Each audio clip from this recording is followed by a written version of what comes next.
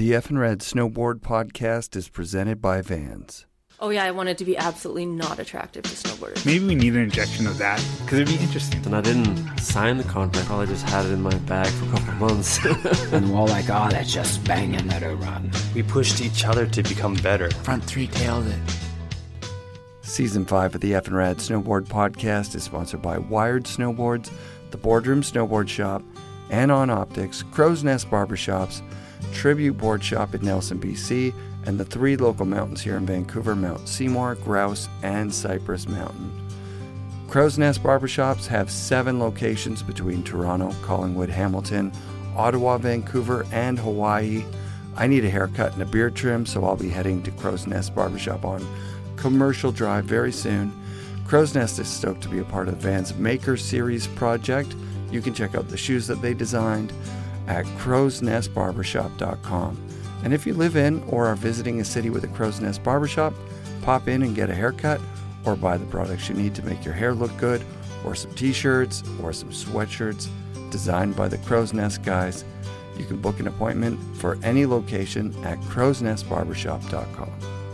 Hey listeners, I'm back in Vancouver after traveling to Lake Tahoe and Utah, and I'm happy to report that I rode POW and talked to tons of rad snowboarders. And thankfully it snowed here in Vancouver while I was away, and the mountains are opening more terrain every day. And this week's guest is full-blown legend from Switzerland, Nicolas Mueller. He's won Rider of the Year for both Transworld and Snowboarder magazines, and his style of riding makes him a frequent mention in our guests' favorite riders of all time lists. I tracked him down at the Whistler premiere of the Absinthe movie Isle of Snow and recorded this interview with him at his Whistler hotel room. So you grew up in, we don't have to do like the whole life story thing, because this is just, 2 snowboarders talking, one who's one of the best in the world and then a bit of a kook one. Come on, don't sell yourself short. I don't think that I can think of anyone else right now that is so many people's favorite snowboarder, because the way you ride is the way that if you care about snowboarding, that's the way you would want to ride, like creatively and then being really, really good. Yeah, I mean, it's kind of what I wanted to show with Fruition, that there is no competition if you really just do what you love to do. Because we're all very special. We're all super special. And every single one of us, is different. So there is no competition really, if you want the best for your friends. Right. But for some reason, there is so much competition in our world that it's hard to break out of that mindset almost, where you're like, oh, this person has this and that, and like, oh, and where am I in this? And like, oh, so you're like, oh, so you're doing good, good for you. It's like, oh, shit. It's like there would be no need for that, because everybody is different. But then, hey, only one person can win the Olympics. Huh? It's changing. I was just talking with Jody Wachniak, who's got another podcast, and he was like, what do you think about us having like the same guests? And I was like, it's great, because we want to have good guests, right? Like, I hope you have great guests, and I want to have great guests. And he's like, yeah, it's not a competition. I was like, no, it's not a competition anymore. When it was Transworld versus Snowboarder, competition. When it was film crews against film crews, it was kind of a competition, sort of, like, oh, we've got these guys on this crew, or please film with us, don't film with those guys, or whatever. But that's because it was like a money-making thing.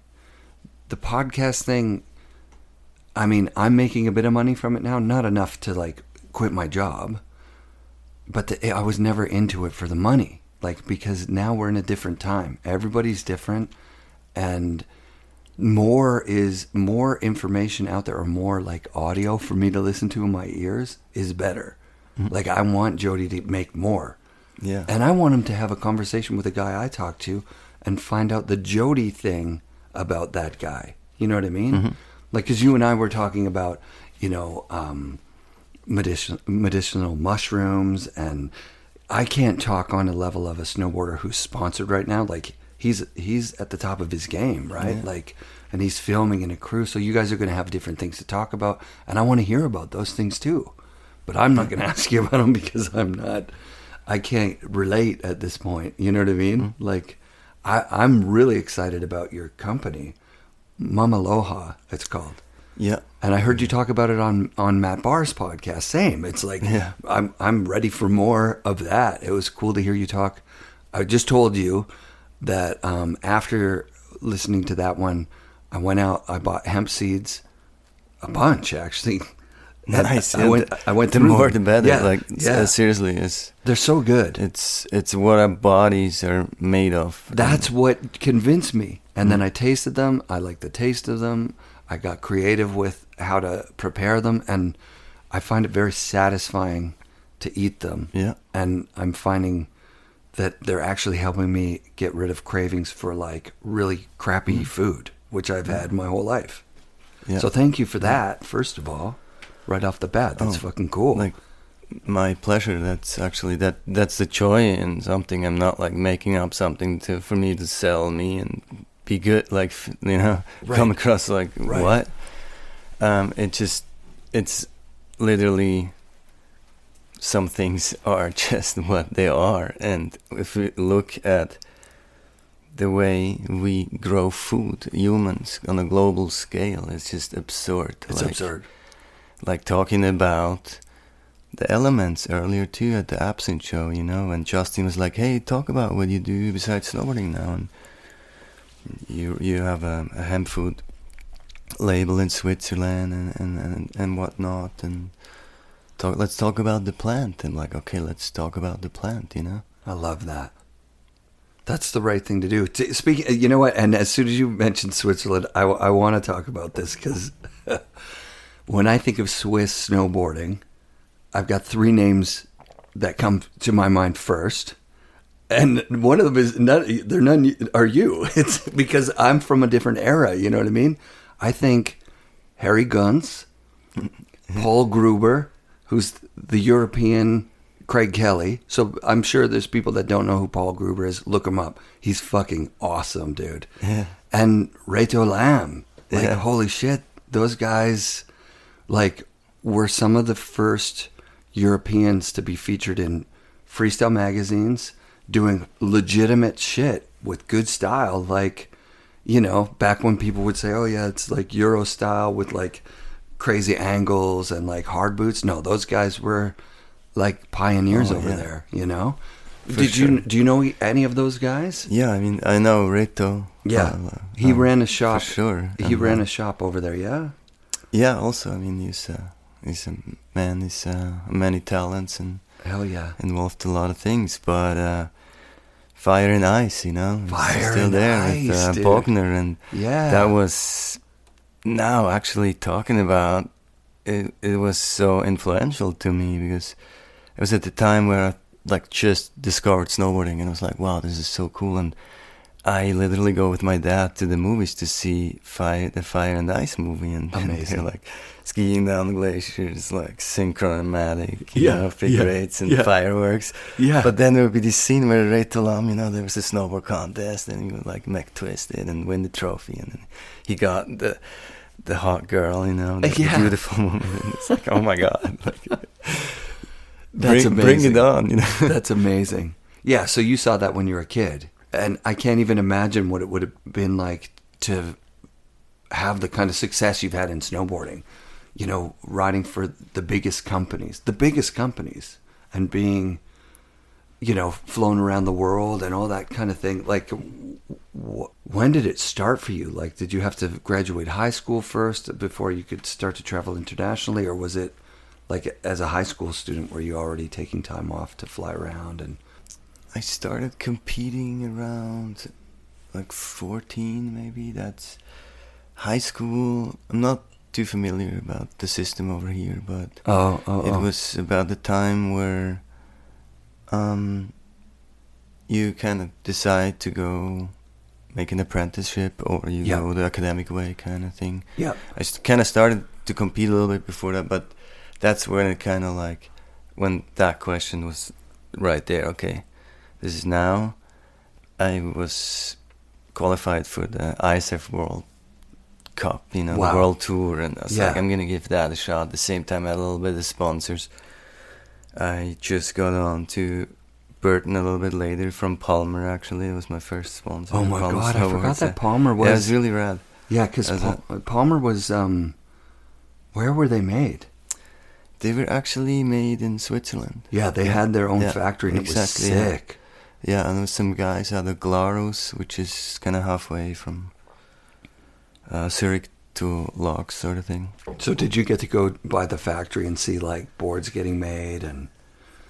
Yeah, I actually never really went to the factory, but definitely the headquarters where they would, you know, Do all the marketing and make all the plans. And Sean Palmer would get there like once or twice a year. And He's crazy cool, hey?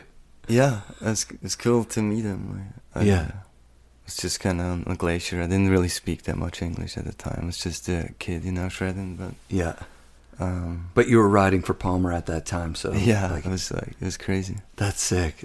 That's sick. What board would you ride with those guys? Like the Channel or something like that, or the Power Circle, the circle one with the Circle Carbon or something? The Channel was one of the boards, but then the Yeah. Honeycomb came out. Oh, those honeycombs so that were was like light. And Yeah, it's yeah, kind of my style. And yeah. I remember breaking one on a hand plant. But it was actually a pretty good board. I Yeah. thought. Well, I mean, they were progressive. Like you say, they were super light. Mm-hmm. But there was so many eagles and American flags and everything all over them. They didn't sell that good in Canada because it was just like, Yeah, you know, yeah, it's true. in Canada it's hard to sell somebody Canadian an American flag board. Yeah. It just Yeah, was. yeah. It not just because it's so patriotic, you know. I'm sure they sold like crazy in the States. Yeah. But so you get on Burton after you've competed on the World Cup a little bit? Just kind of like my first good results, and then I got on Burton. But then pretty soon the ISF kind of died, you know. That ISF was sick. Yeah. Okay, there's a couple of other guys that I'm not positive if they're Swiss or not. Camille Brichet and Bertrand, Bertie? Yeah, for sure. They both yeah. are, yeah? Yeah. Camille was, when he broke out as a freestyler, Mhm. he was probably the best in the world. Like, there was Yeah, it's nobody actually that what good. Terry kind of told me. Really, yeah, At some yeah. point, like being Swiss, he's like, dude, so Camille, like, Yeah. he's the best. Camille He's was the like- shit. His style was fucking so good, dude. I met those guys I was a camper at Tim Wendell's when they Oh, came right. over, and I remember Reto put like a condom over his head and then like inflated it with his nose, and it was like you know, like expanding, and I'm like, those guys are fucking crazy. And I got my first like board, like listeners of the show will know I bought a board from Reto, and then I went home and told all my friends I was sponsored by Radical Airline. Because what are they going to do? Call Switzerland? They're not. Like, Yeah. nobody could tell, you know? But then when it broke, I called Switzerland from the magazine and said, hey, Reto set me up with a board. Hey, I'm on the Canadian team, and like, I broke it. Can you send me another one? And they did. Nice. And then, Cool. Yeah. Radical. Yeah, rad Rad air. air. Unbelievable. And then I met Harry. Harry Guns came over, and we rode together here in Whistler with Paul as well, Paul Gruber. And those guys ripped, man. And yeah, and that started me on an actual sponsorship, like where I cool. started getting boards and helping design stuff. That was super fun, man. There you go. Yeah, it was a different time, man. It was, you didn't have to be that good to convince people that you could get boards for free. Just, it's all about the attitude.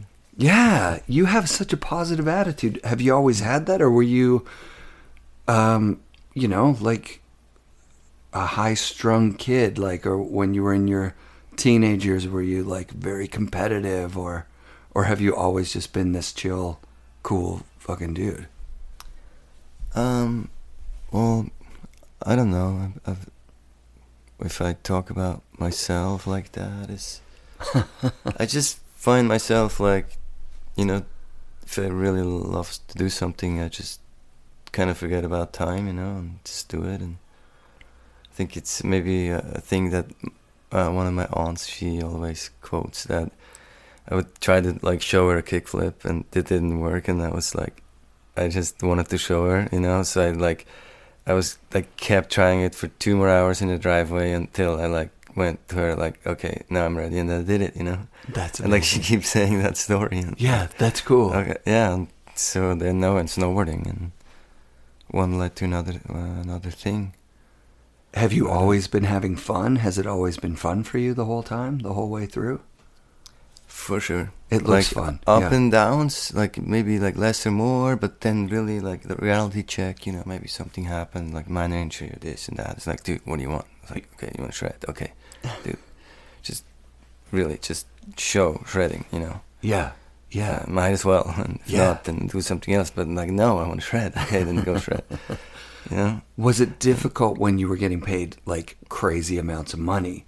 Like when I talked to Devin, he said, right after signing the big Forum contract, the one where there was real money there, you know, he went out and he had a bad couple of weeks where he's like, shit, what if I can't do this anymore? You know, like it's scary. Did you have any of that at any point, or was the money just sort of secondary to the whole thing? Well, it's funny because my mom, you know, it's like growing up with her, like she always she went very esoteric at some point, you know, but this already, I was kind of traveling and doing my thing, but I come home and like listen to her, like to one of the latest things she read in the book, and she's always like, oh, you know, you can do whatever you want, you just have to believe it, and things like that, you know. Yeah. And so yeah, I just kind of went and did it, you know. That's so sick, dude.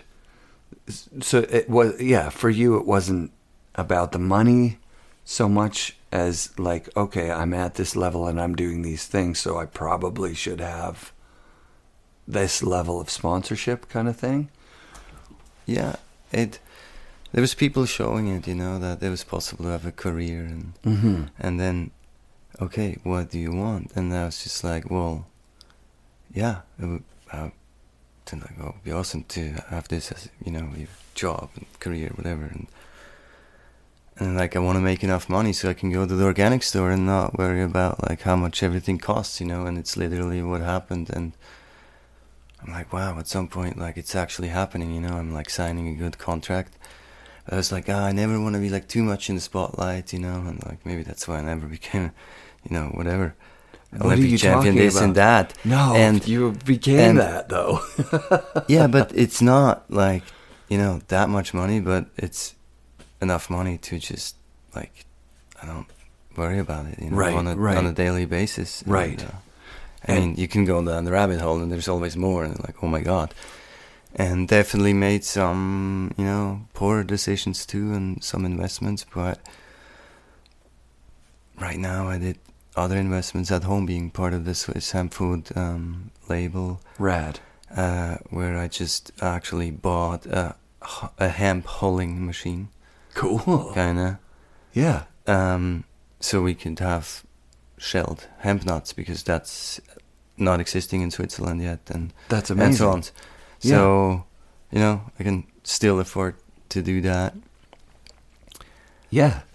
But the other thing I was gonna say, like, why I never maybe wanted to be too much in that, because then you're like, oh, it just kind of feels out of balance, you know. And I think it should be fair, you know, to, if you are actually, fair is the word, if you're for yourself, like, hey, let's be fair. The universe is, then, can be, you know, what you give is what you can take, you know. Right. When you take, you gotta kind of give, and then fair is fair. So it's like, I'm doing this, I'm committed to that, and yeah, I want to go to the organic store and not worry about like how much each thing it is. It's like, it feels like the thing I need to eat because my body craves it, and it's literally the best quality nowadays. Yeah. Like you seek that little organic store, that the fresh produce, of course, but then also all the other stuff, you know. Yeah. I want to just go nuts in that store. And they're expensive. That's the thing, is that those stores can be very expensive. So, yeah, I kind of defined that, and it just kind of happened, you know. That's really cool. How long ago was it that you started to get into the organic side of things? Like healthy eating and medicinal mushrooms, that kind of stuff. Yeah. Well, my mom got into that when I was a teenager, and then, you know, when I had my first apartment, you were just like, but you're young too, you don't feel it that much, but like now looking back, it's like, it's actually incredible that the human body, what it can do. Oh, yeah. Like, and you literally eat crap. Garbage. And it's just day after day, it's just like, you know. I watch my kid. That's scary. Yeah. And then it maybe catches up with you a little bit. You get older, and then it makes more sense, and you have to look more, and then, but also then you want to look more, and it's just like, no.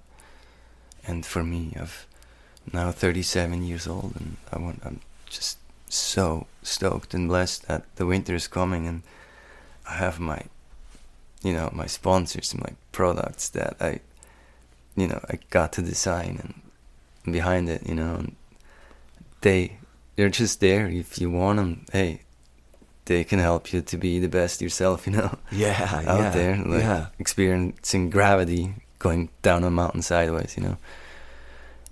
And I'm gonna do that, and you need your body for that. And I mean, should we start talking about hemp? You know? Let's please. Well, here's the thing about I think anyone who listens to the show can think back to a time when they were eating just garbage, you know what I mean? But their body was like putting up with it and just like saying, okay, you know. And I mean, once you get to my age, like I'm almost 50 now, man, like 47 or 46, I forget. I need more hemp. Yeah. I feel all those bad decisions I made, and so got into the Mount Baker Bank Slalom. That was sometime in October, early October. So I realized, okay, I'm going to train.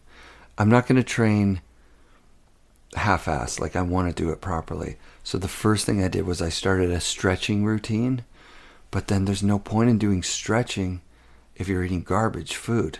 Yeah. So we're like 3 weeks into me eating healthier, stretching every single day, and then I'm exercising a little bit more.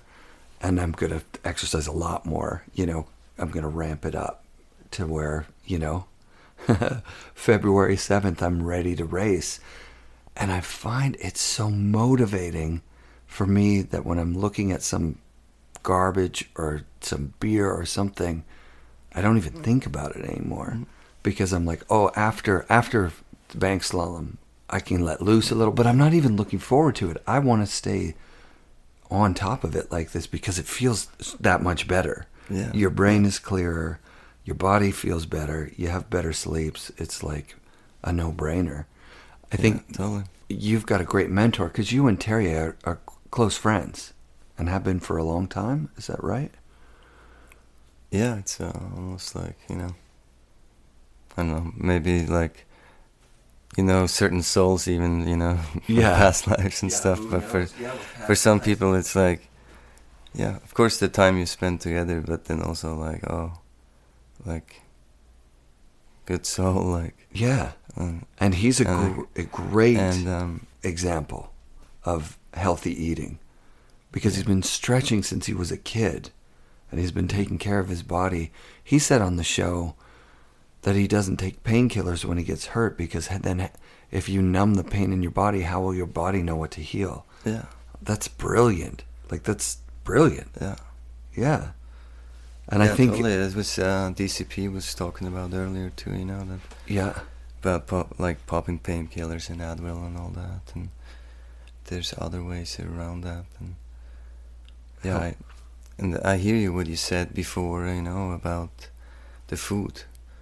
And actually, Terje, in Fruition, you also had talking about the food, that kind of training is overrated and food is underrated. That makes total sense.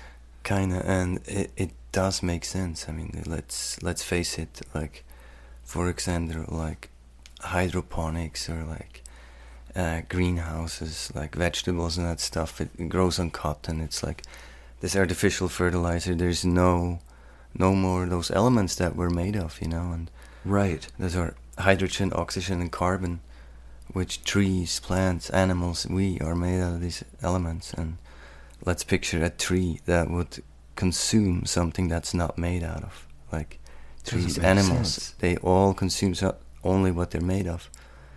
Only the human consumes something else. He creates zombie foods, artificial this and that, and lab, and literally pumping animals full with hormones and this and that, and feeding them GMO soy, and these are zombies, and literally we eat that, It's so weird. Yeah, it's seriously, I sometimes it's crazy because the more you know, it's let's leave it at that though. So we said that the stuff we grow, it's energy, right? So even if it's grown on a soil, the soils are stripped. You picture growing soya, doesn't replenish the soil at all. Zero. Yeah, where there should be rainforest, so it's burned down to grow soy for cattle. Switzerland is a very small country. They import 300,000 tons of soy every year. UK 1.8 billion. 80% of that is for cattle, and the rest is for humans, for the vegans, right? Right. One round of soya, the soil is completely dead. Toast.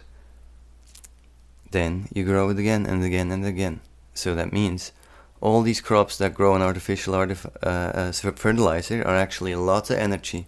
So people eat it and they grow tall and big, and because it's energy, but there's no nutrition in it because it doesn't have carbon. Because we don't grow food that takes the carbon, puts it into the ground, and grows from carbon that was in the ground from the circle the year before to grow food that is full of oxygen, hydrogen, and mainly carbon, because that's what we're lacking. Right. And that's why Mother Earth is sick, and we're getting sick for one reason. Agreed. And yeah. then we can talk about other stuff too. Well, when you mentioned the soil, a couple of years ago was the first time I was introduced to permaculture.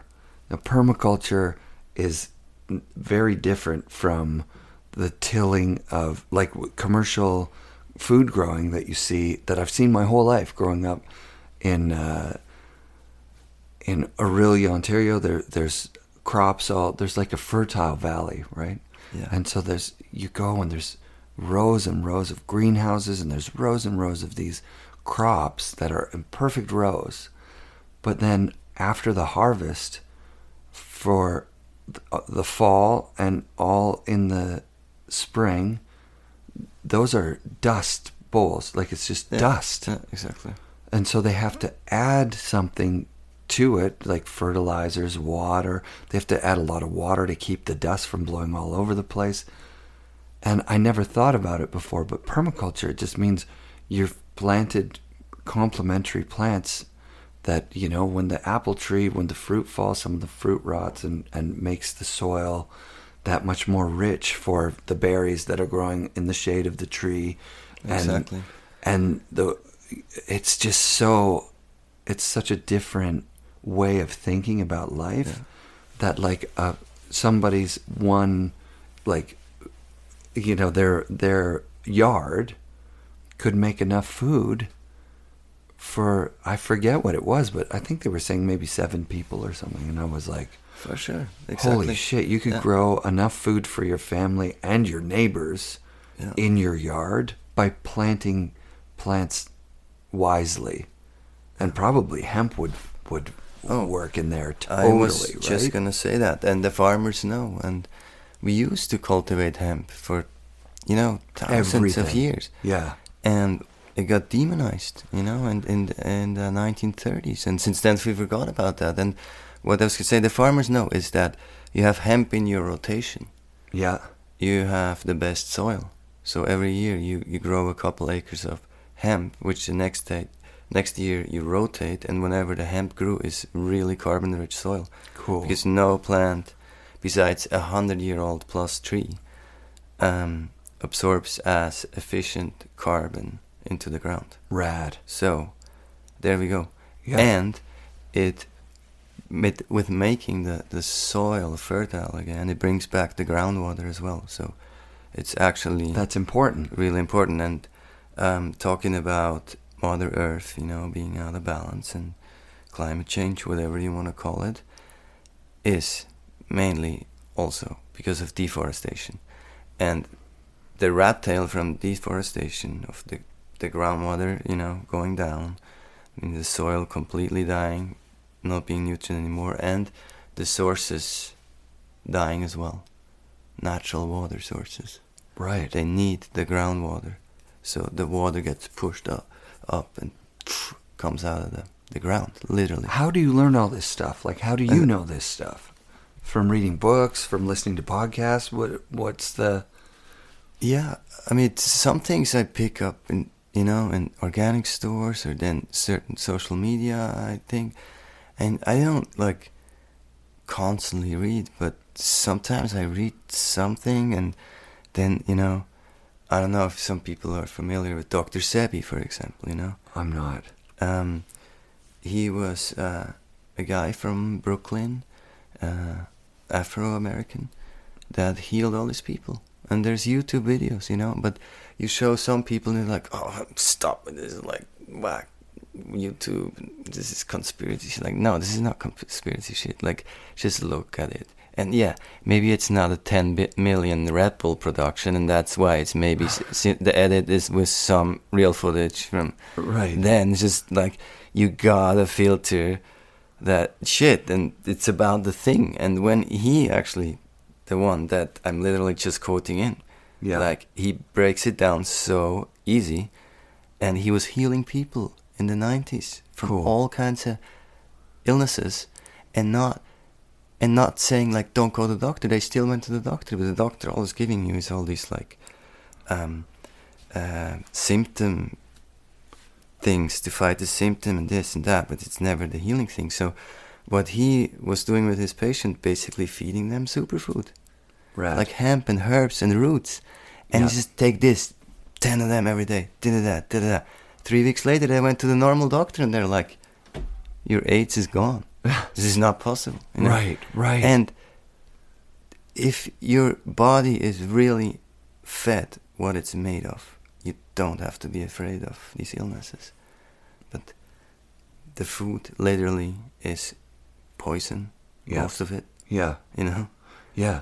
Then let's talk about water. So Dr. Sebi is one to for sure just look it up. And if you don't believe in it, it's like, I mean, you watch like Hollywood movies, so Yeah. Yeah. I mean, that fucking, it's a waste of time, you know. It's funny, great, but like, I mean, nothing against Hollywood, but you know what I mean. I understand what you're saying. Yeah. Then might as well check that stuff out, because that's real life shit. Yeah. And you know, so Dr. Sebi, oxygen, hydrogen, and carbon. Trees, humans, animals. Like, just let that sit, you know. Yeah, Look at what man. you eat again. And then another person, amazing, Viktor Schauberger. Like, I'm reading his book now, Das Wesen des Wassers, which is the spirit of water, Cool. the being of water. Rad. And Viktor Schauberger, in short, he grew up in Austria. Was born in 1880 something, I think, and then lived till 1960 something, I think. As a forester, from a forester dad, and he just wanted to do that. And Very cool. you know, at a time where they wanted people to go that academic way, but he went into his forest and he studied this creek, the stream, and he started to realize so much things.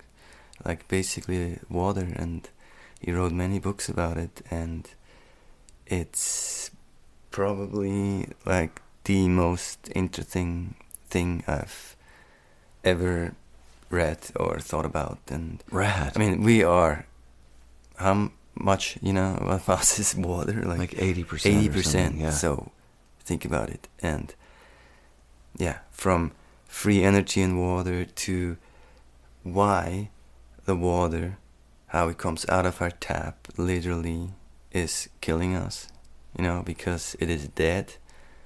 It's, maybe you can filter it, whatever, but it's not energized. And since everything at the end is a vibration, you know, there's literally so much in the water. And when a natural stream flowing, meandering around the rocks, friction and temperature difference, you know, with shade and sun, it creates this energy actually that is the energy of life. And the way we channel our rivers, we make dams, we put turbines that kill this energy even more. That is also the reason why the sources that I'm talking about, water source, Yeah. springs, you know, the word that you see on mineral waters, Right. You know what I mean? Yeah. That's how we should drink, but we're not anymore. And with all these dams, it's like There's fear. they are schwinding. It's fear They're too, schwinding. right? So Yeah. like, I mean, I might, you know, sound a little bit crazy, but Zero. This To book me- is, I can just to me, you sound so, zero crazy. Yeah, I can just highly suggest it. Yeah. It's What's the name really of the water? interesting. Spirit of Water. Viktor Schauberger, yeah. Yeah. Das Wesen des Wassers. And he also wrote the other book, Our Senseless Doing. Our senseless doing. Because we ignore the laws of nature, which Oh, yeah. literally, like, the implosion, which that's the energy that we should use, because instead we're using explosion, you know. We are all Explosion doing some work for versus some in- company yeah, that yeah. sells something that's not good for. I mean, generalizing, let's say. You know, Yeah, no, I not agree everybody. with you. To then be able to pay the rent, and with the rest we pay the fuel that we put in our car and explode. Yeah, yeah. And it's just more stinky, and we have to fill it up every time. Yeah. And to buy the oil to heat our homes, you know, to heat our tap water, to shower. I was gonna And- say there's a lot of fear because here are some places where I bumped into it, which is ridiculous. So fear of fermented foods, right? Like, so if you take cabbage, it's a very plentiful, easy food to grow. You put a little bit of salt, and you can tear it with your hands, or you can chop it, and then you have to squish it with your hands. But the fact that you only have to squish it for a little bit, and it starts to turn into sauerkraut. Like, so now you can just leave it in the open air for a few days, and it turns into something that's so nutrient rich, it's insane. But the first few times I did it, I was really afraid. I looked, oh no, there's some mold on it. I threw it out. Okay, it sucks. Then I went to the farmer's market and said to the guy, how do I keep the mold from happening? He goes, oh, well, if mold grows on it, you just wipe that off and use all the stuff underneath, because that's still good. And I was like, maybe this guy's crazy. You know what I mean? Like, I've never heard of some food where you can do that. Like, I'm afraid of everything. But once I stopped being afraid, man, I make sauerkraut all the time. It takes 3 days to turn $3 worth of cabbage into, and a little tiny bit of salt into this, like, into jars and jars of amazing sauerkraut. And then for kombucha, same thing. You just take a kombucha that's live, like GT's kombucha, you add it to tea, and now you have way more kombucha. And you can add more tea to that, and you have way more kombucha. It just keeps going forever. You don't have to pay $5 every time you want a jar of kombucha. You can make your own stuff. But while I'm doing it, even my wife is like, is that safe? You know? Yeah, it's safe. It's totally safe. What's not safe is putting your water through a chlorine filter so that there's chlorine in it and it's completely dead and void of life. Yeah. But I've never switched over to someone on a podcast was talking about like, hey, you know, you can just drink water from a stream because it's alive, it's good. And I'm scared of that one. I think you might get sick from that. Like, I'm still wicked scared of that. Like, aren't streams polluted or isn't? Yeah, I mean, you kind of, if there's something above, especially, I mean, something, let's call anything that's involved with humans, then maybe not, you know. We're in trouble, but right? But then, actually, because that power, that free energy that is in the water, that actually the fish, you know, use. The fish, the way they jump up the river, it's not muscle. It's they actually tap into this implosion energy. That's amazing. Yeah, it's kind of when you have water, you know, flowing down, you have an upstream kind of. Yeah. Especially when there's a temperature difference, you have an anti-movement. That's amazing. And the fish tap into that, you know. And you can harvest that, and you have that over a long distance again, like rubbing on rocks and stuff. There is certain electricity, almost. Cool. Energy. Yeah. And that energy prevents from sediment and particles to come along, you know. Yeah. So you don't have to be afraid of it being polluted. Right. I've drank lake water and I've drank river water before, but it has to be like meandering and stuff. I'm literally like hiking in the mountains, and you look up and there's just nature above, you know, wilderness and rocks, you know, maybe even above tree line. Like, this is literally like your body will thank you for the next 10 years until you do that kind of thing again. Yeah, it's true. Oh, even like just the thought of being in water, you know, like in a beautiful place that's undisturbed nature. When you get there and you go in, you feel rejuvenated, you feel fresh, and you feel like optimistic. You know what I mean? There's no denying that 5 minutes in nature changes your brain chemistry. You feel different after. You can't feel like as stressed. I can't. Yeah. It's so easy to do. It's so crazy how like 2 minutes of watching just like a bird, right? Today at work, my friend was talking about a famous bird in Vancouver. It's a crow that attacks a mailman. But then the mailman becomes friends with this crow. And then he says, did you know at a certain place they've taught the crows to pick up all the garbage and then by giving them treats? And I'm like, yeah, crows aren't stupid. Like, we think things are so stupid that are actually really intelligent. Yeah. He's like, yeah, well, they taught them to use like to put quarters in a machine and select the nuts that they want to eat. I'm like, yeah, because they're not stupid. Like, anytime you look at nature, like, we're so dumb as humans. Like, you mean good with that attitude. But well, and so do the people who straighten the river. They're like, we can control this and we can grow things at the side properly and we can put all of our stuff in a row so we can get more because we want more. We need more.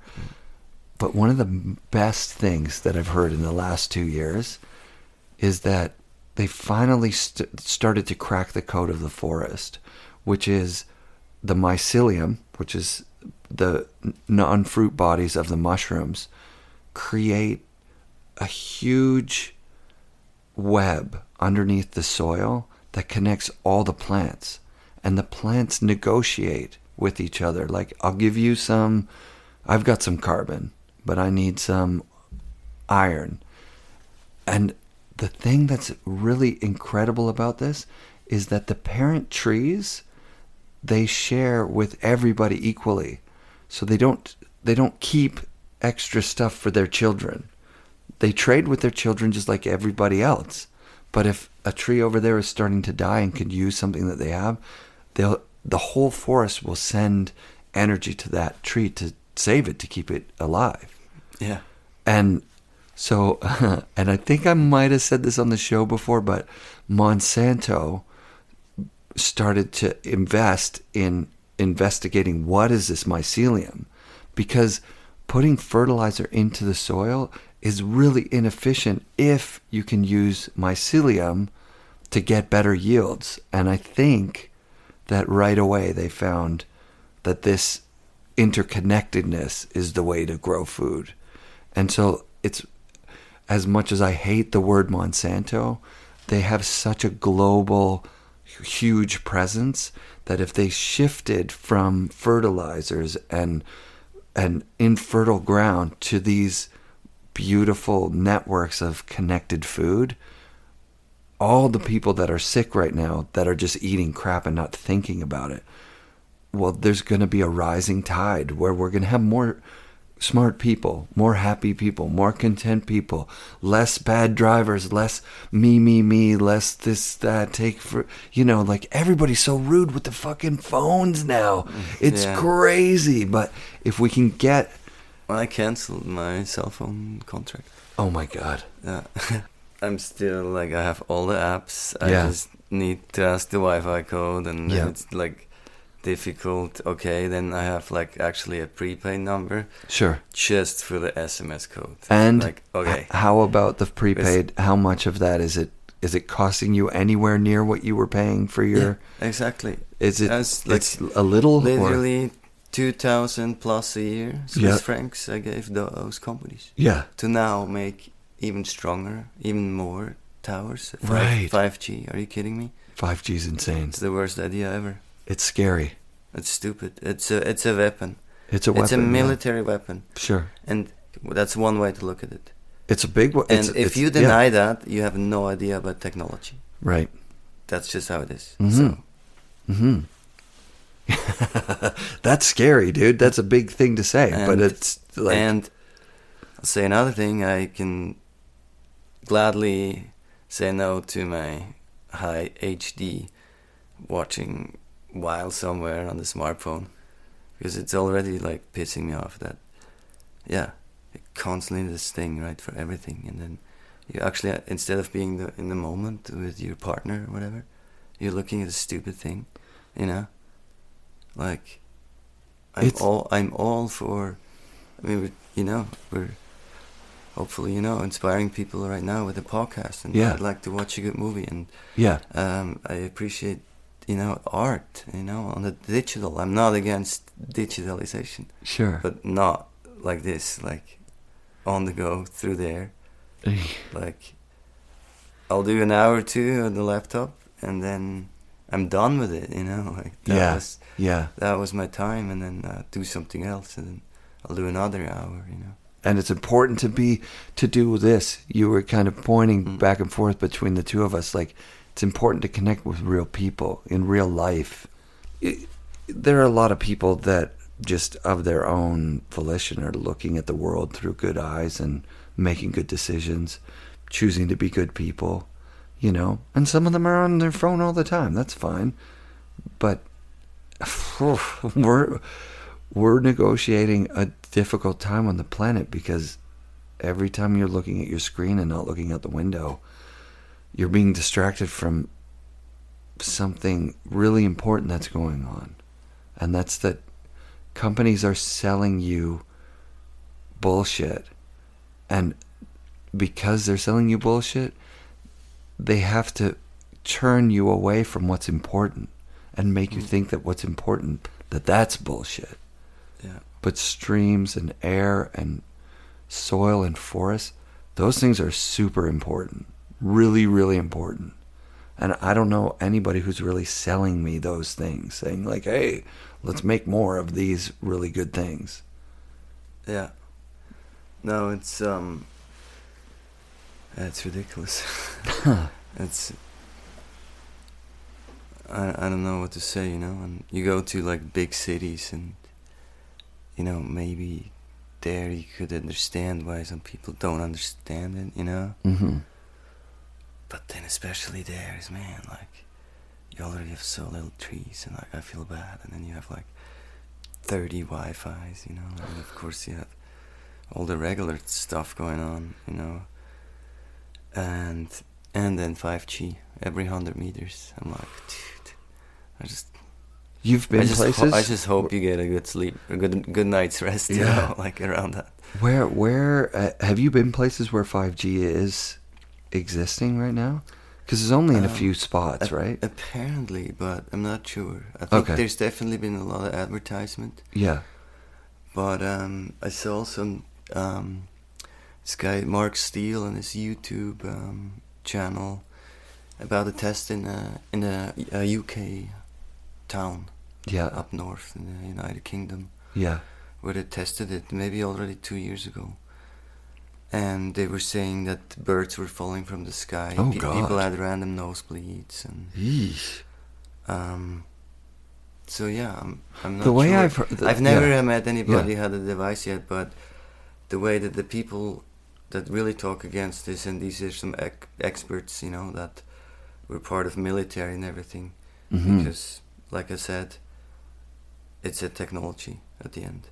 At the end of the day, yeah, of course. That is military. There's absolutely no counter evidence to the idea that your data is a commodity that's being traded all the time.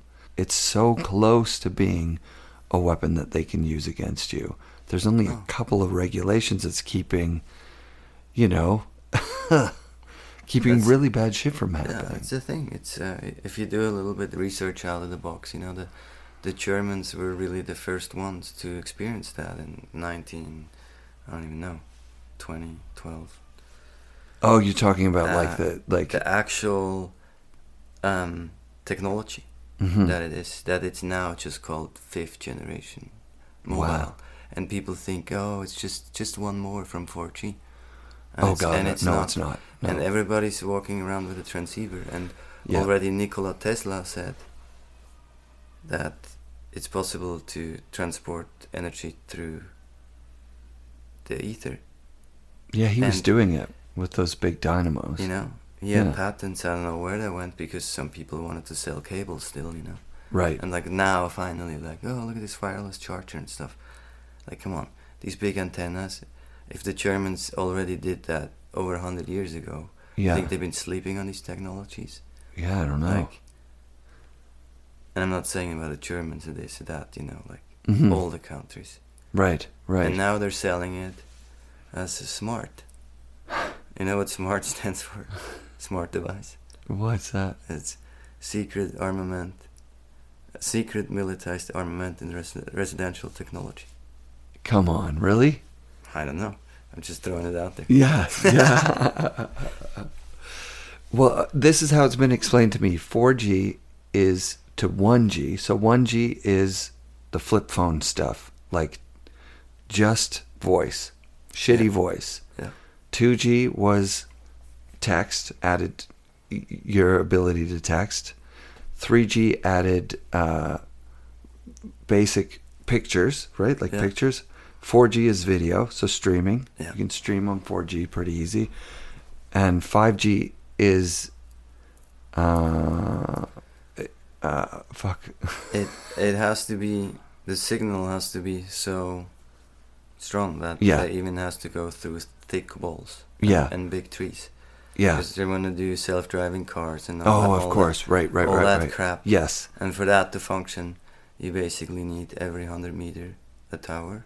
Right. And LED lights, they act as a multiplicator. So that's why they're changing all the street lights, and everything is in LED. Yeah. The whole households and stuff. You have 24/7 this crazy grid where they literally can access anywhere. Everywhere. They can send energy. Yeah. There's, you know, and the Chinese actually, I forgot, you asking me, I've been to a place that was 5G. I'm pretty sure China has is it. one of these places. Yeah. And if not fully public, for sure the military has that, you know. Yeah. But same everywhere already, Canada, you know, they can do that. They just can do it more with the 5G. Well, like how the 4G lags, right? Like, you know, when there's a lot of people in one place on one tower, or like you think about it in your home when you have Wi-Fi, you have 4G Wi-Fi, you can connect about 10 devices before it really starts to lag. Supposedly 5G, you can connect 1 million.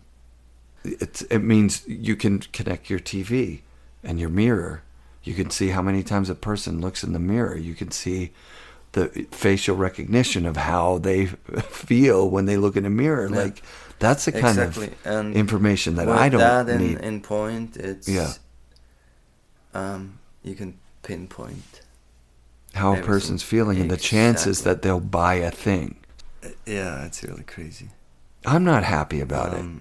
I think it's just literally childish, like all these gadgets. Like, come on, with all the problems going, I think less is more, and I'm glad to keep up with everybody. Send even little videos, but like, you know, enough is enough.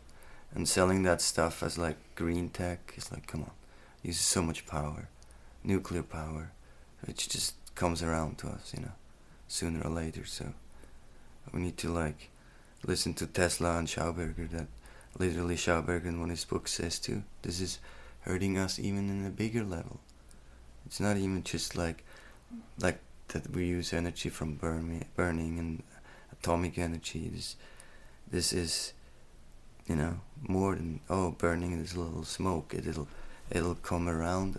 It'll come around to us that we are so stupid to ignore these laws of energy and be more aware of the free energy in water and the air and stuff.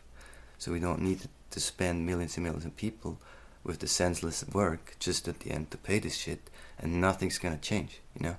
Yeah. We're all feeding this idiocracy because we're all ignoring laws of nature, which is, let's look at water. Like, I'm just like, I would love to read you that whole book like right now. Like, I'm telling you, it's, yeah.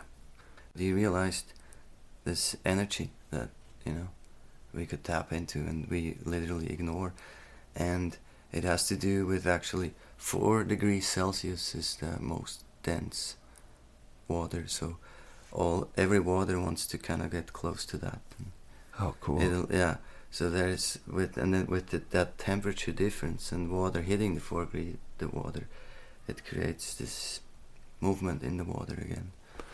And that movement is that energy.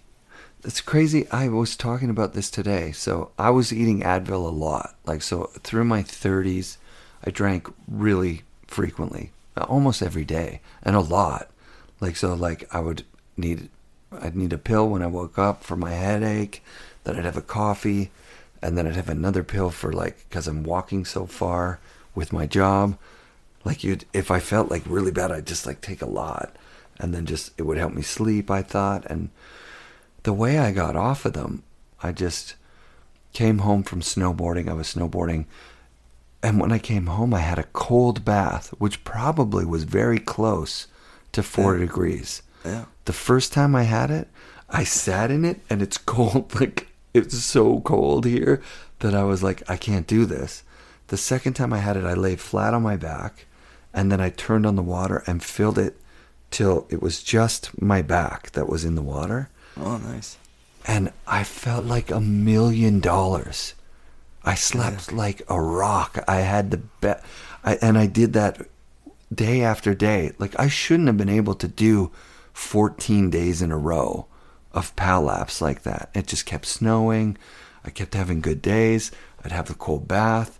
I'd feel good.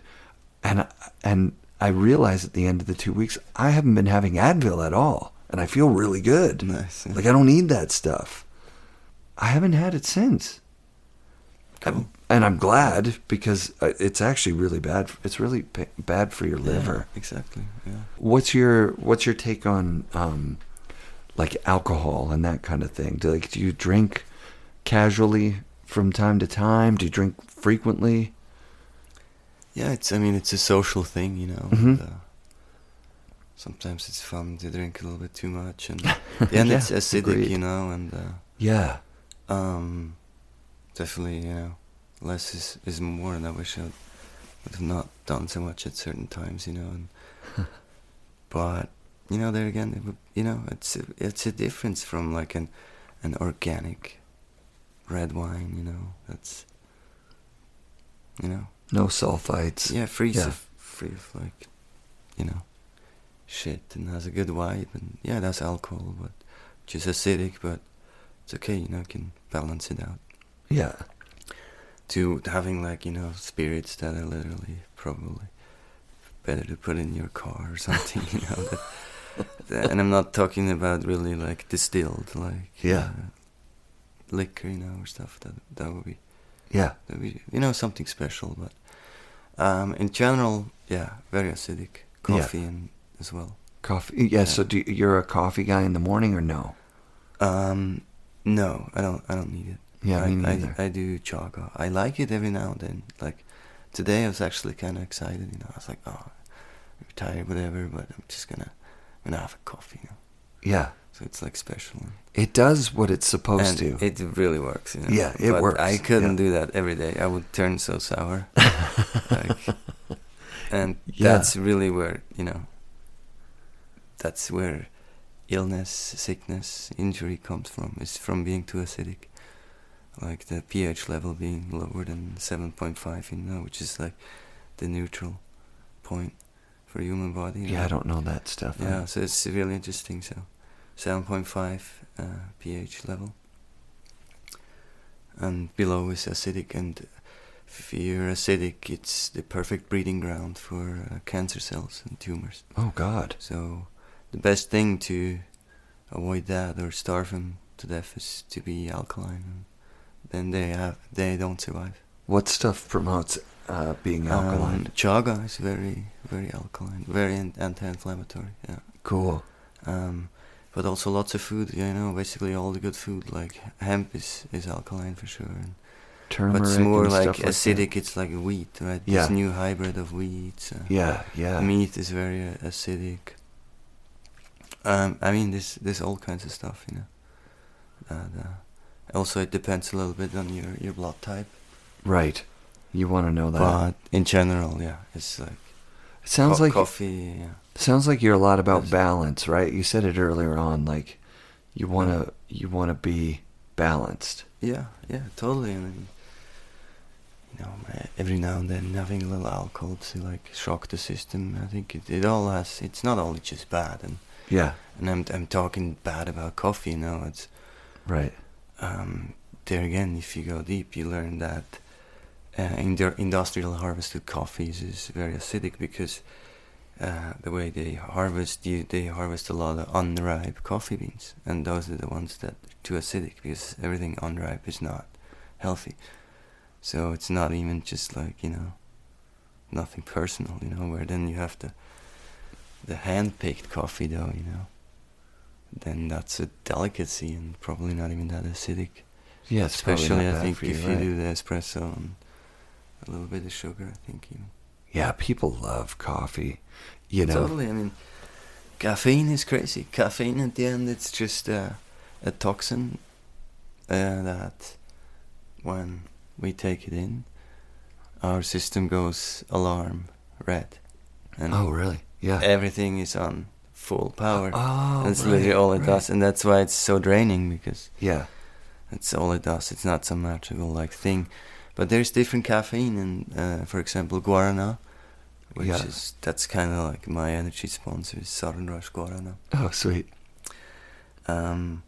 Is very alkaline, and it's the most gentle caffeine for your nervous system because, like we said, it's poison in our system, then it's alert, Yeah. poison in our system, everything on high level, which that is just the stress for our nervous system, and that's why coffee kind of, you know, wears you down. I've been drinking matcha, like green tea Yeah. powder. Yeah.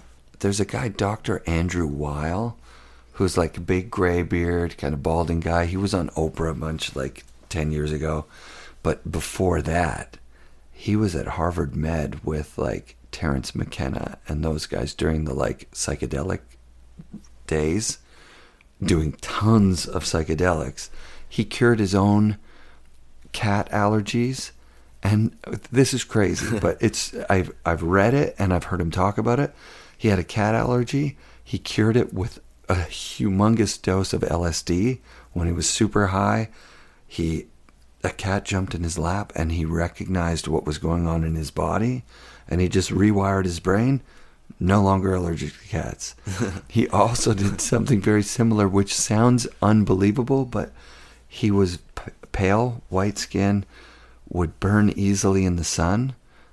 On a mega acid trip, he let the sun's rays hit his body. It was something that he would never do without like tons of sunscreen. Changed again something in his brain, and now he gets a deep bronze, no burn. So there's a lot of psychosomatic stuff that we can do, if we, you know what I mean? Like, we don't even know about these things. Yeah.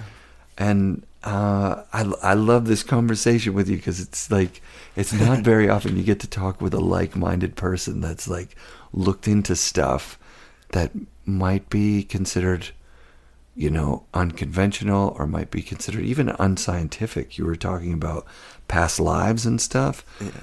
Like, there's a lot of information out there about it. Like, when people have near-death experiences, a lot of times they'll experience their life without time, right? So they'll see themselves when they're older, you know, and then they'll come back from that, and the scenes that they see 40 years later will come true, you know.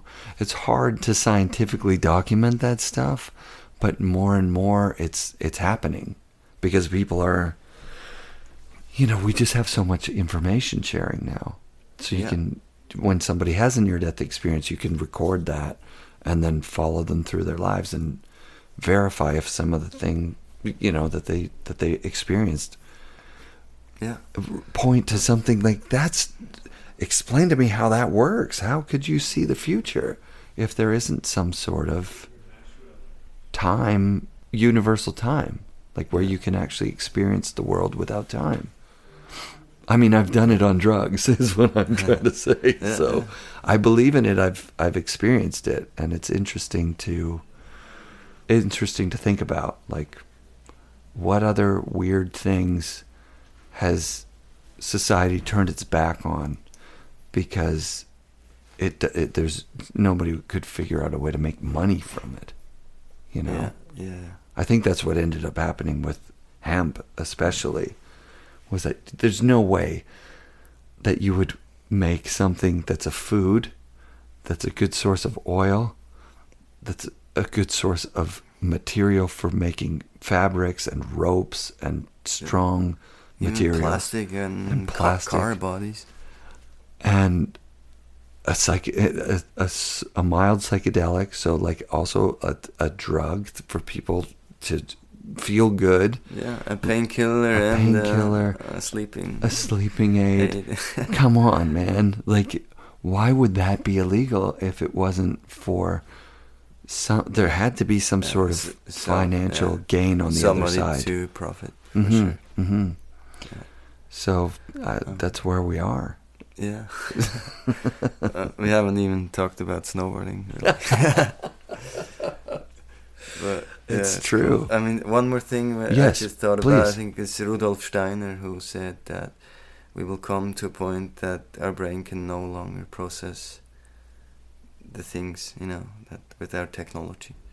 And I think it's already, you know, we're at the point with the smartphones and the internet. Faster. It's just, it's not good. It takes something away. But anyway, should we talk about snowboarding for a little bit? All right, yeah. Or so let's just go snowboarding. Yeah, that's almost better. That's actually one of the things about the show. Yeah, I never even thought about it until you said it. Talking about snowboarding is not snowboarding, you know, but it is really fun for me. Like, I'll give you this moment. We could maybe start from here. I'm with the boardroom staff, and we went on a trip to Sequim, Washington, to see the Mervyn factory. And when I worked for the boardroom, I never went. I didn't ever get to go to see this place. So I don't think I had the podcast yet. I was going after Mike to be on the first season, and I had my recorder, and I almost got an interview with him right there, but I didn't. So while we're doing a factory tour, the guy who's giving us the tour goes, "Oh shit, you're not supposed to see this." And it was your very first board with them. It hadn't been announced yet. They had just started to make the graphic. And my buddy Artie, who I talk about on the show all the time, who works there, he nearly shit himself because it was like, holy crap, Nicholas is going to be on GNU. That's insane. How wonderful of a switch was that for you? Was it just like you just loved it, or? Yeah, it was really perfect, and especially now, you know. Yeah. I mean, talking about it now, it's yeah. What was the timing like? What were the circumstances around you? Did you leave Burton to go to GNU? Yeah, I just kind of finally like wanted to finish Fruition, I guess, but it was at the time, you know, it was, I don't know what it is at the end, you know, like, you know, everybody's lives, it's just, you don't know sometimes. And talking to my dad about, you know, what it is, whether like, you know, something's going good in your life, let's say your career or not, it's almost like it's in the stars, you know, it's like a constellation. But it's definitely change in the air, and it all happened, you know. I got an offer from Burton at the end, but I chose to you know, move on and have a new experience. And yeah, it was a good one. Here I am talking weirdo with a job. Yeah, man, awesome. Yeah, had you ever been on a GNU board before, or a Mervyn board? Not really, I think. Yeah. And did you notice a difference? Yeah, for sure. Because you started writing Magnetraction, right? Like, I tried all kinds of boards, you know. Yeah. And then for sure, it's hard to really compare, you know, unless you have the same model, you know, and stuff. Right. But I mean, for sure, what they both share is they're both amazing snowboard manufacturers. And Yeah. it was a little bit different vibe, you know. And then now just, you know, getting really to work on the models, how I, you know, dream about them. It's like, yeah, it's a huge dream come true, and I'm really happy about like the board under my feet. Yeah, the boards look great, man. I rode Libs for years and years. Libs and GNUs. Because I was always a shop guy who would have to grovel and get a free board, you know. Harry Guns from Rad Air, please give me a board. And then I would get a Rad Air. And my friends would be like, Actually, I want to ask you that. As a typical Swiss dude, when you were growing up, were you ever like, I'm wondering about that name Rad Air. Like, you could tell it's maybe not the coolest name. Yeah. Oh, it's okay. It's okay. Yeah, Rad Air. Yeah. But it was kind of cool, you know. At least, I don't know. Because it was Swiss, right, right. right. Too many people around my age or younger, but... Right. I mean, you know, at the end it was like Reto, you know, you have so much respect for, yes, you know, for a guy like him. And, but if they changed the name to like Donny Zappa, which was for me, you know, like huge inspiration. At totally. He was, you know, one of the first trips I went on. You know, I got to go on with Donny. Oh, that's sick. Yeah, and he was on Rad Air, so. Yeah. Okay, because like, over here, Rad Air was kind of. It's just like it's a little bit weird. And then I guess it kind of, you know, it went away. I guess. He's still Harry's still doing it with the tanker. He does like that big board classic or longboard classic, because he really, in the mid '90s, he really started riding like 200s, you know, like really big boards, and just that was their niche, that was their thing. Yeah. So they still do it, which is fun, and it's a bit surfing. Those guys are more surfing, you know, like board on the snow, big turns, going fast. I love them.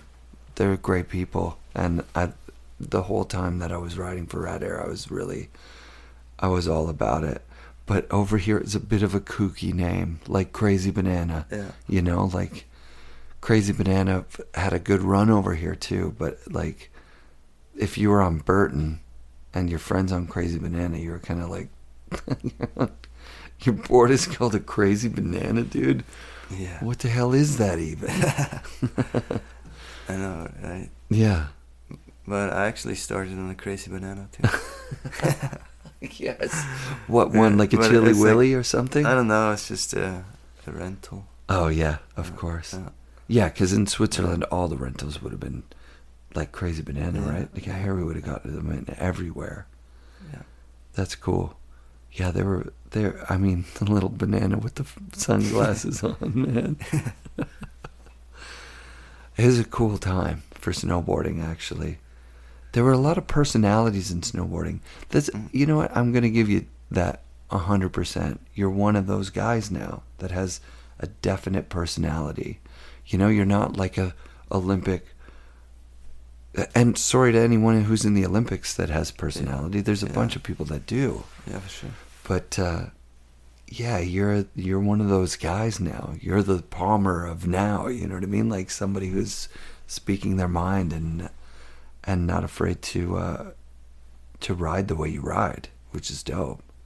Who came up with the diagonal thing? Is that you? Like looking at your lines across on a diagonal as opposed to straight down fall line.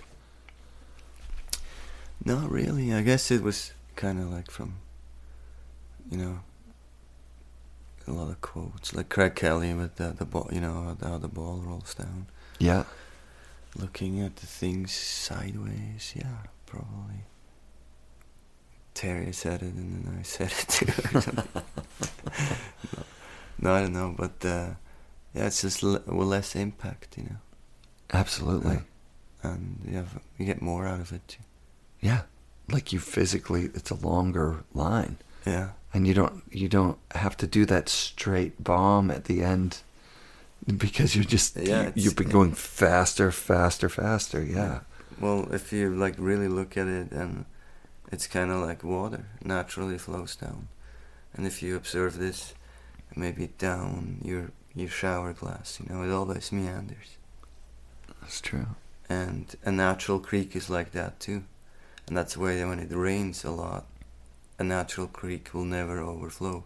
So you don't have to worry about high water destroying the things. It's only when you channel it, then the whole thing becomes so fast, and then the next turn it'll hit, the force will break at some point, the walls. So you're constantly fixing that. That's why you have to like meander it. Yeah. And then that is that energy that holds it from overflowing. When there's more or less, it just kind of balances it. That's why a creek is always kind of flowing. Yeah. And not, you know. Yeah. And so that's like that straight line. Eventually you will have to break, and you'll become so fast. There'll be so much compression that you'll knee break. Yeah. And going most sideways, you'll be like, you'll do it forever. There was a line maybe in January, February of last year that it's one of my favorite lines I've ever seen in my life. You must hit 4 or 5 major features in it. Do you know the one I'm talking about? It was an Instagram post that was just... Stay tuned, maybe. Yeah, it was perfect. It was a perfect line. Yeah, on a line like that, are you counting things on your fingers? How are you lining up all these features in a row and not losing your space on the mountain? Because for any listeners who've ever tried to even link 2 things together on the mountain from looking at it on the way up, it looks completely different on the way back down. You know, a lot of times you don't get to see them until you're right on top of them. Yeah. All the best is just like hike around it, hike up, like look at it from all different points, you know, and perspectives, and kind of model, you know, your model in your head, your 3D model, and then drop in and trust, you know. But the better you can visualize that, you know. Yeah. It's really cool. fun. Like, of course, like when it works out, you're like, oh shit, it kind of actually was like I was hoping, you know. Yeah. I mean, so many times it doesn't work out, but it's such a fun thing, you know. It's cool But to see your face light up. It takes talking about time, it. you know. Yeah. And sometimes, often it doesn't, you know. You hike your ass off, and it doesn't work, you know. Yeah. But I think I know the post you were talking about. It's a line that in Stay Tuned from Absent Films. It was in Diavolezza in Engadin, Yeah. where Retolam literally grew up. He's Oh, from so Pontresina, which is the town down from Diavolezza. And also Mickey Alby and Donny Zappa, you know, they Oh, all wow. were riding there. And yeah, that one worked out really well. The light, the snow, the cameraman, and you're riding. It's like perfection. Yeah, sometimes it really, when it comes together, it's really cool. Like, for snowboarding, you know, like wow, snowboarding is really cool. I think that's the best of it. I think Yeah. that's where we all It's- wish we could yeah. ride. I mean, of course it's cool then, you're like, oh, I got a cool shot for the video or whatever, but like, it's like, wow, it's so cool that, for snowboarding, you know? yeah, That snowboarding can do something like that. yeah. It's like, Do you sleep Like- really well for a few months after that, or are you right back at it and trying to find another place where you're only as good as the line you did yesterday or whatever? yeah, for sure, you know, it was a great day, and then the next day is another day. You know? And then, you think you're gonna do it again, and then you don't, and the next day you don't, and the day after you don't. Like, I think we've all it's had like- that. But then yeah. you're like, hey, don't compare it to that. That was pretty cool today too. Right. Like, who cares? Yeah, yeah. I've had a few days on the chairlift where I've had to like literally talk myself down from. Because now the way it is with resorts being so busy when they open, I'm like 3 runs ahead sometimes when I'm on the chairlift. I'm like, okay, I'm going to go here, and then it'll get me to that chairlift, it'll get me here, then I'll do that run, and then it'll get me here. And I'm like, hey, man, fucking slow down. And like, experience the runs that you're doing now, because what's the fucking point otherwise? I had to do that like a few times last year where I'm like, whoa, I just did 2 runs that I didn't even experience. I wasn't there. I don't know who did those runs. The board did them without me on them, you know? I can't remember what I did. Do you ever have that when you're out riding? Or you seem pretty present, pretty much. Yeah. No, but I know what you mean, for sure. For sure. It's, you know, it's life. You're constantly trying to remind yourself, note to self. Did you have a really amazing premiere for Fruition, like where your parents got to see it, and your whole? Where was it? It was it was really cool. It was in Volkshaus in Zurich, which is awesome. kind of Volks means people. Yeah, People house where they have like a stage, and it's actually kind of older building. rad. Yeah, it's really cool. Yeah. And like you sit there and watch it with everybody. Were you nervous at all? For sure, I was really nervous, and the time leading up to it was like, you know, kind of stressful, just finishing everything. Of course. I mean, it was like good spirited, but just like a lot, you know, late nights, yeah. and of course the night before we all hang out in my apartment in Zurich, way too late, and you're like, oh, and then the day, and you're like scrambling, and you're like, oh my god, I'm so nervous, like, what am I gonna say, you know? Yeah. And it worked out. It was awesome. Yeah, it always does, and whatever, it is what it is. You know? Yeah. Your parents are really proud? Yeah. Your parents still together? No, they separated when I was 3. Oh, wow. That's early, yeah. Yeah. And so, did you go back and forth between the two houses, or was it like a custody thing?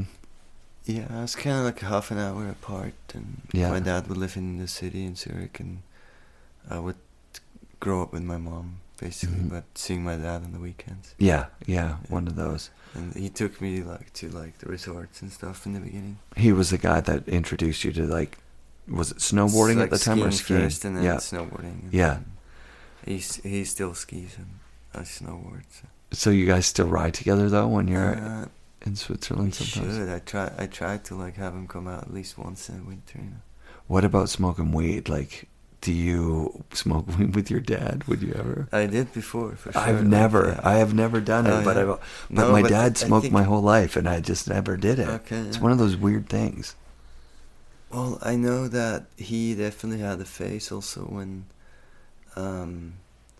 my parents separated, and before that, I think, Yeah, and maybe even after, I'm not sure, where he would, smoke a lot. yeah, But then he stopped because, he wanted to really see how it is. be professional or whatever. Put time into a career or Yeah, no, I think he was an architect, and he was Oh, damn. but he's doing like his own, his own thing. yeah, He's a really amazing architect. It's just he used to work for a company and then started his own company basically. that's amazing. But I think he's just been smoking for like 10 years straight, and he wanted to know how it is maybe for not to smoke 10 years straight, and then Yeah. he never like picked it up again. And Yeah, he also was like, but I remember when he realized that I would secretly smoke as a teenager, and like you can't hide it, especially for somebody who knew it. who like, knows? Yeah, and so he would like, so hey, you're coming to the Zurich on the weekend? I'm like, yeah, okay, yeah, cool, yeah, I'll be there Friday, like cool. And then he's like, so, do you want to bring some? And I'm like, what? Like, what are you talking about? And it's like, weed. I'm like, what? I'm like, shit. Like, he's like, kind of like, come on, like, I knew, and why don't we like smoke one together? Anyway, I'm just curious to see what the stuff you smoke like is. right. Because he hadn't for 10 years. right. And that was before like all the indoor and like high THC and stuff. Sure. And sure enough, I rolled one at his apartment, and we walked down to the river and lit up, and it completely like blew his brains out, and like it, like almost couldn't function. I'm like, and I'm just like so used to it, teenager or whatever. Yeah. I'm like, why you're so weird? So strong, like it's like it was funny. That's and he told me like he amazing. was just used to like smoking like leaves and stuff. Totally. Or maybe like Yeah. just out, just literally weed, yeah. Oh, that's amazing, dude. Yeah, I think now that weed's legal in Canada, I'll probably smoke some weed with my dad. I don't know if it'd be weird or probably not. He was always high anyways, like, Yeah. but then we didn't really talk, and we've never talked about it, It's one of those strange things. It's tough to do. Like you were saying, like you were like kind of freaked out, like, holy shit. But then you can handle it and he can't. That's brilliant. Oh, amazing, dude. Yeah, it's funny. Let's talk a little bit more snowboarding. I know you're tired. Probably good time to wrap it up. And I Sure. got to drive back to the city. And we gotta talk more, dude. I'd like to have Yeah. you on the show whenever you're in Canada. If you're in Vancouver, we gotta hang out, go snowboarding. That was really an unbelievable time for me last year, because the show has been my pet project. It's my, what I do on the side. It's fun. But when I was riding with you and Terrier at Banff, like so many people reached out and they were like, why didn't you tell me? Like, I would have driven the whole way there. We could have, like, people were freaking out that I got to do it. What was it like? What was it like? I'm like, it's like riding with your bros. They're fucking hilarious and fun and always making jokes and looking for side hits for each other and riding fast from here to here. And then somebody's filming somebody. And then it's the same as it's snowboarding. Yeah. It was fun. So thanks for for doing that last year. That was Anytime. There was a point where fans came up and they were like, "Are you guys famous snowboarders?" And the girl put her arm around you, took a picture, and you were like, "You really want to get a picture with him?" And you pointed to Terrier. Yeah. And I was like, "Yeah, this guy knows what's up, man. Listen to this guy." He was just there hiding behind his goggle and stuff, and I was like, "Oh, if they only knew If who they that guy only is." knew. It was just like, So you were on your way to the Bobby Burns, which is a CMH property, which was fucking awesome. You guys had a Yeah. great time, right? yeah, it was all time. So how did that happen? I think it was like an organization that you were the special guest, right? Yeah, What was that? a big Swiss travel house company that has like a winter portfolio, I guess, like a little catalog. Very cool. They asked me if I wanted to do like a ride with, like a signature week, Yeah. and then they suggested Bobby Birds in December. It's like kind of off season. We were kind of the second group they had, which is not very certain of the snow quality, but Right. it turned on like the day we got there, and it didn't stop, and that's pretty cool.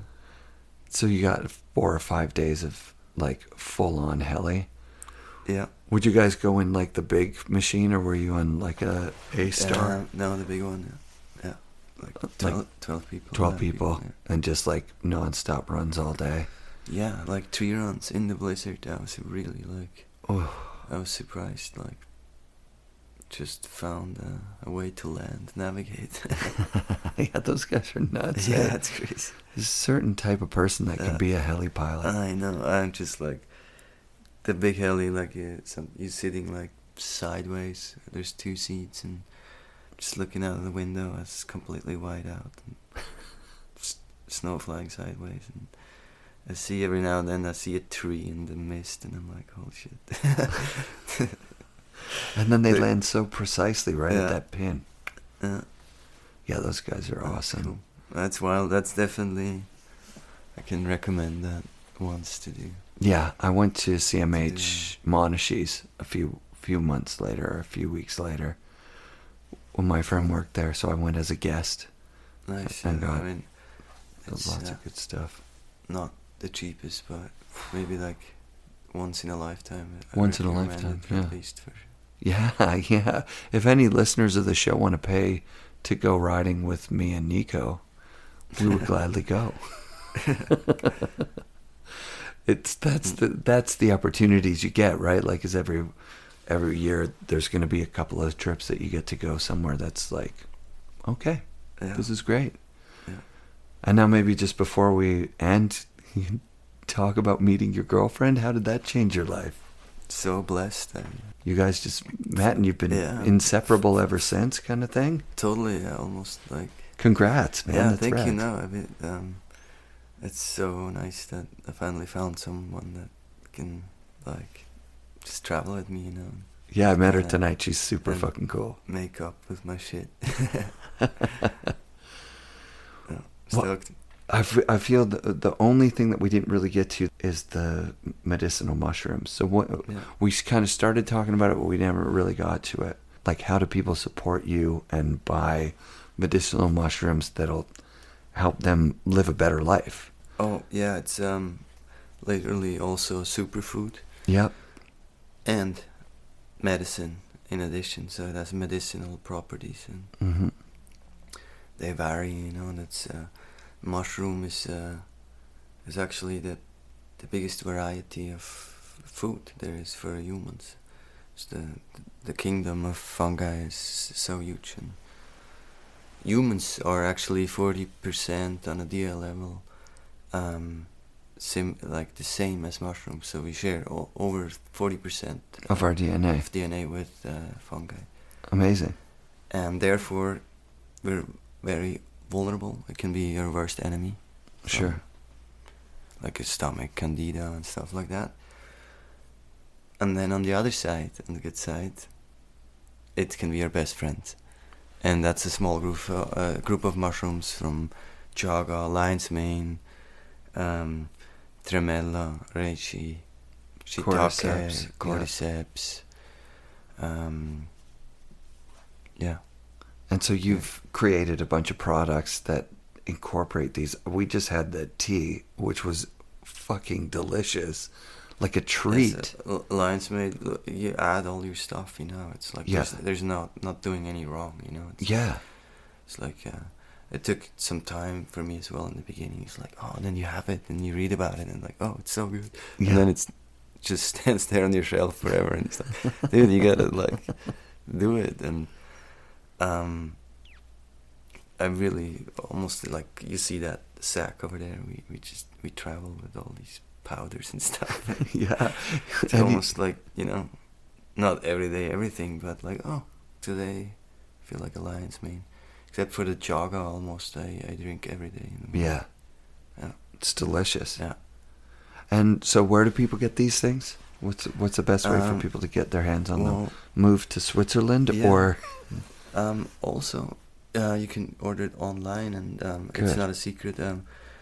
The mushroom powder we source is actually from British Columbia. Rad. A company that grows them here, and it's pure. It's 100% like what it is, because there's a lot of companies now popping up. They're selling all kinds of expensive mushroom product, and often it's like the carrier of where the mushroom grows shredded in with it, and a lot of them use soybeans, so you actually gross. You pay for something a lot of money. Yeah. $40 for a little jar, and half of it is soy, you know. So we offer like pure amazing mamaloha.ch. And anyway, just the best is to just go to the organic store and ask about local brands and support those. Wow. In your communities. Look at this guy. Of course. Can we get it in Canada yet, or is it just in we ship all over the world. Oh, perfect. Yeah. Do you have a distributor here? Maybe I should start. Yeah. Oh, you do? Yeah. No, we don't. Oh, no. Yeah, well, I should. Yeah. I used to distribute skim boards for a bit there. It's a fun business. And we got lots of health food stores, especially in Vancouver. Yeah. Yeah, we should start getting them in. Yeah. That would be awesome. We're also doing a shampoo bar. Yeah. And a body soap bar. We have coconut charcoal for the teeth. Deodorants, surfacing. Oh, that's awesome. Like we're basically just doing whatever we want. That's absolutely awesome. And it's mostly you? It's you and a partner? Yeah, it's me and my buddy Tom. Rad. Which he does most of it while I'm on the road. yeah, totally. So thanks, Tom. Mamaloha. Mamaloha, you guys. Go to mamaloha.ch. Yeah. And buy some stuff. Or, like you said, go to your local health food store. Make sure the shit you're getting is good quality. Yeah. Because that's really the most important part, right? Like, and a lot of these companies are legit. They're just trying to make good stuff. For sure. You just want to make sure you get it from reputable brands that are doing the right thing. Yeah, and the organic stores, they'll know, you know. Yeah, for sure.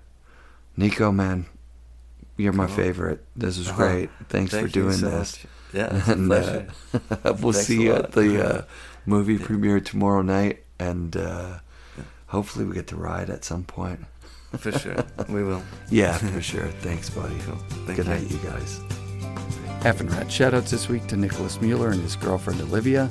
Thanks for meeting up to record. You guys are awesome. Thank you.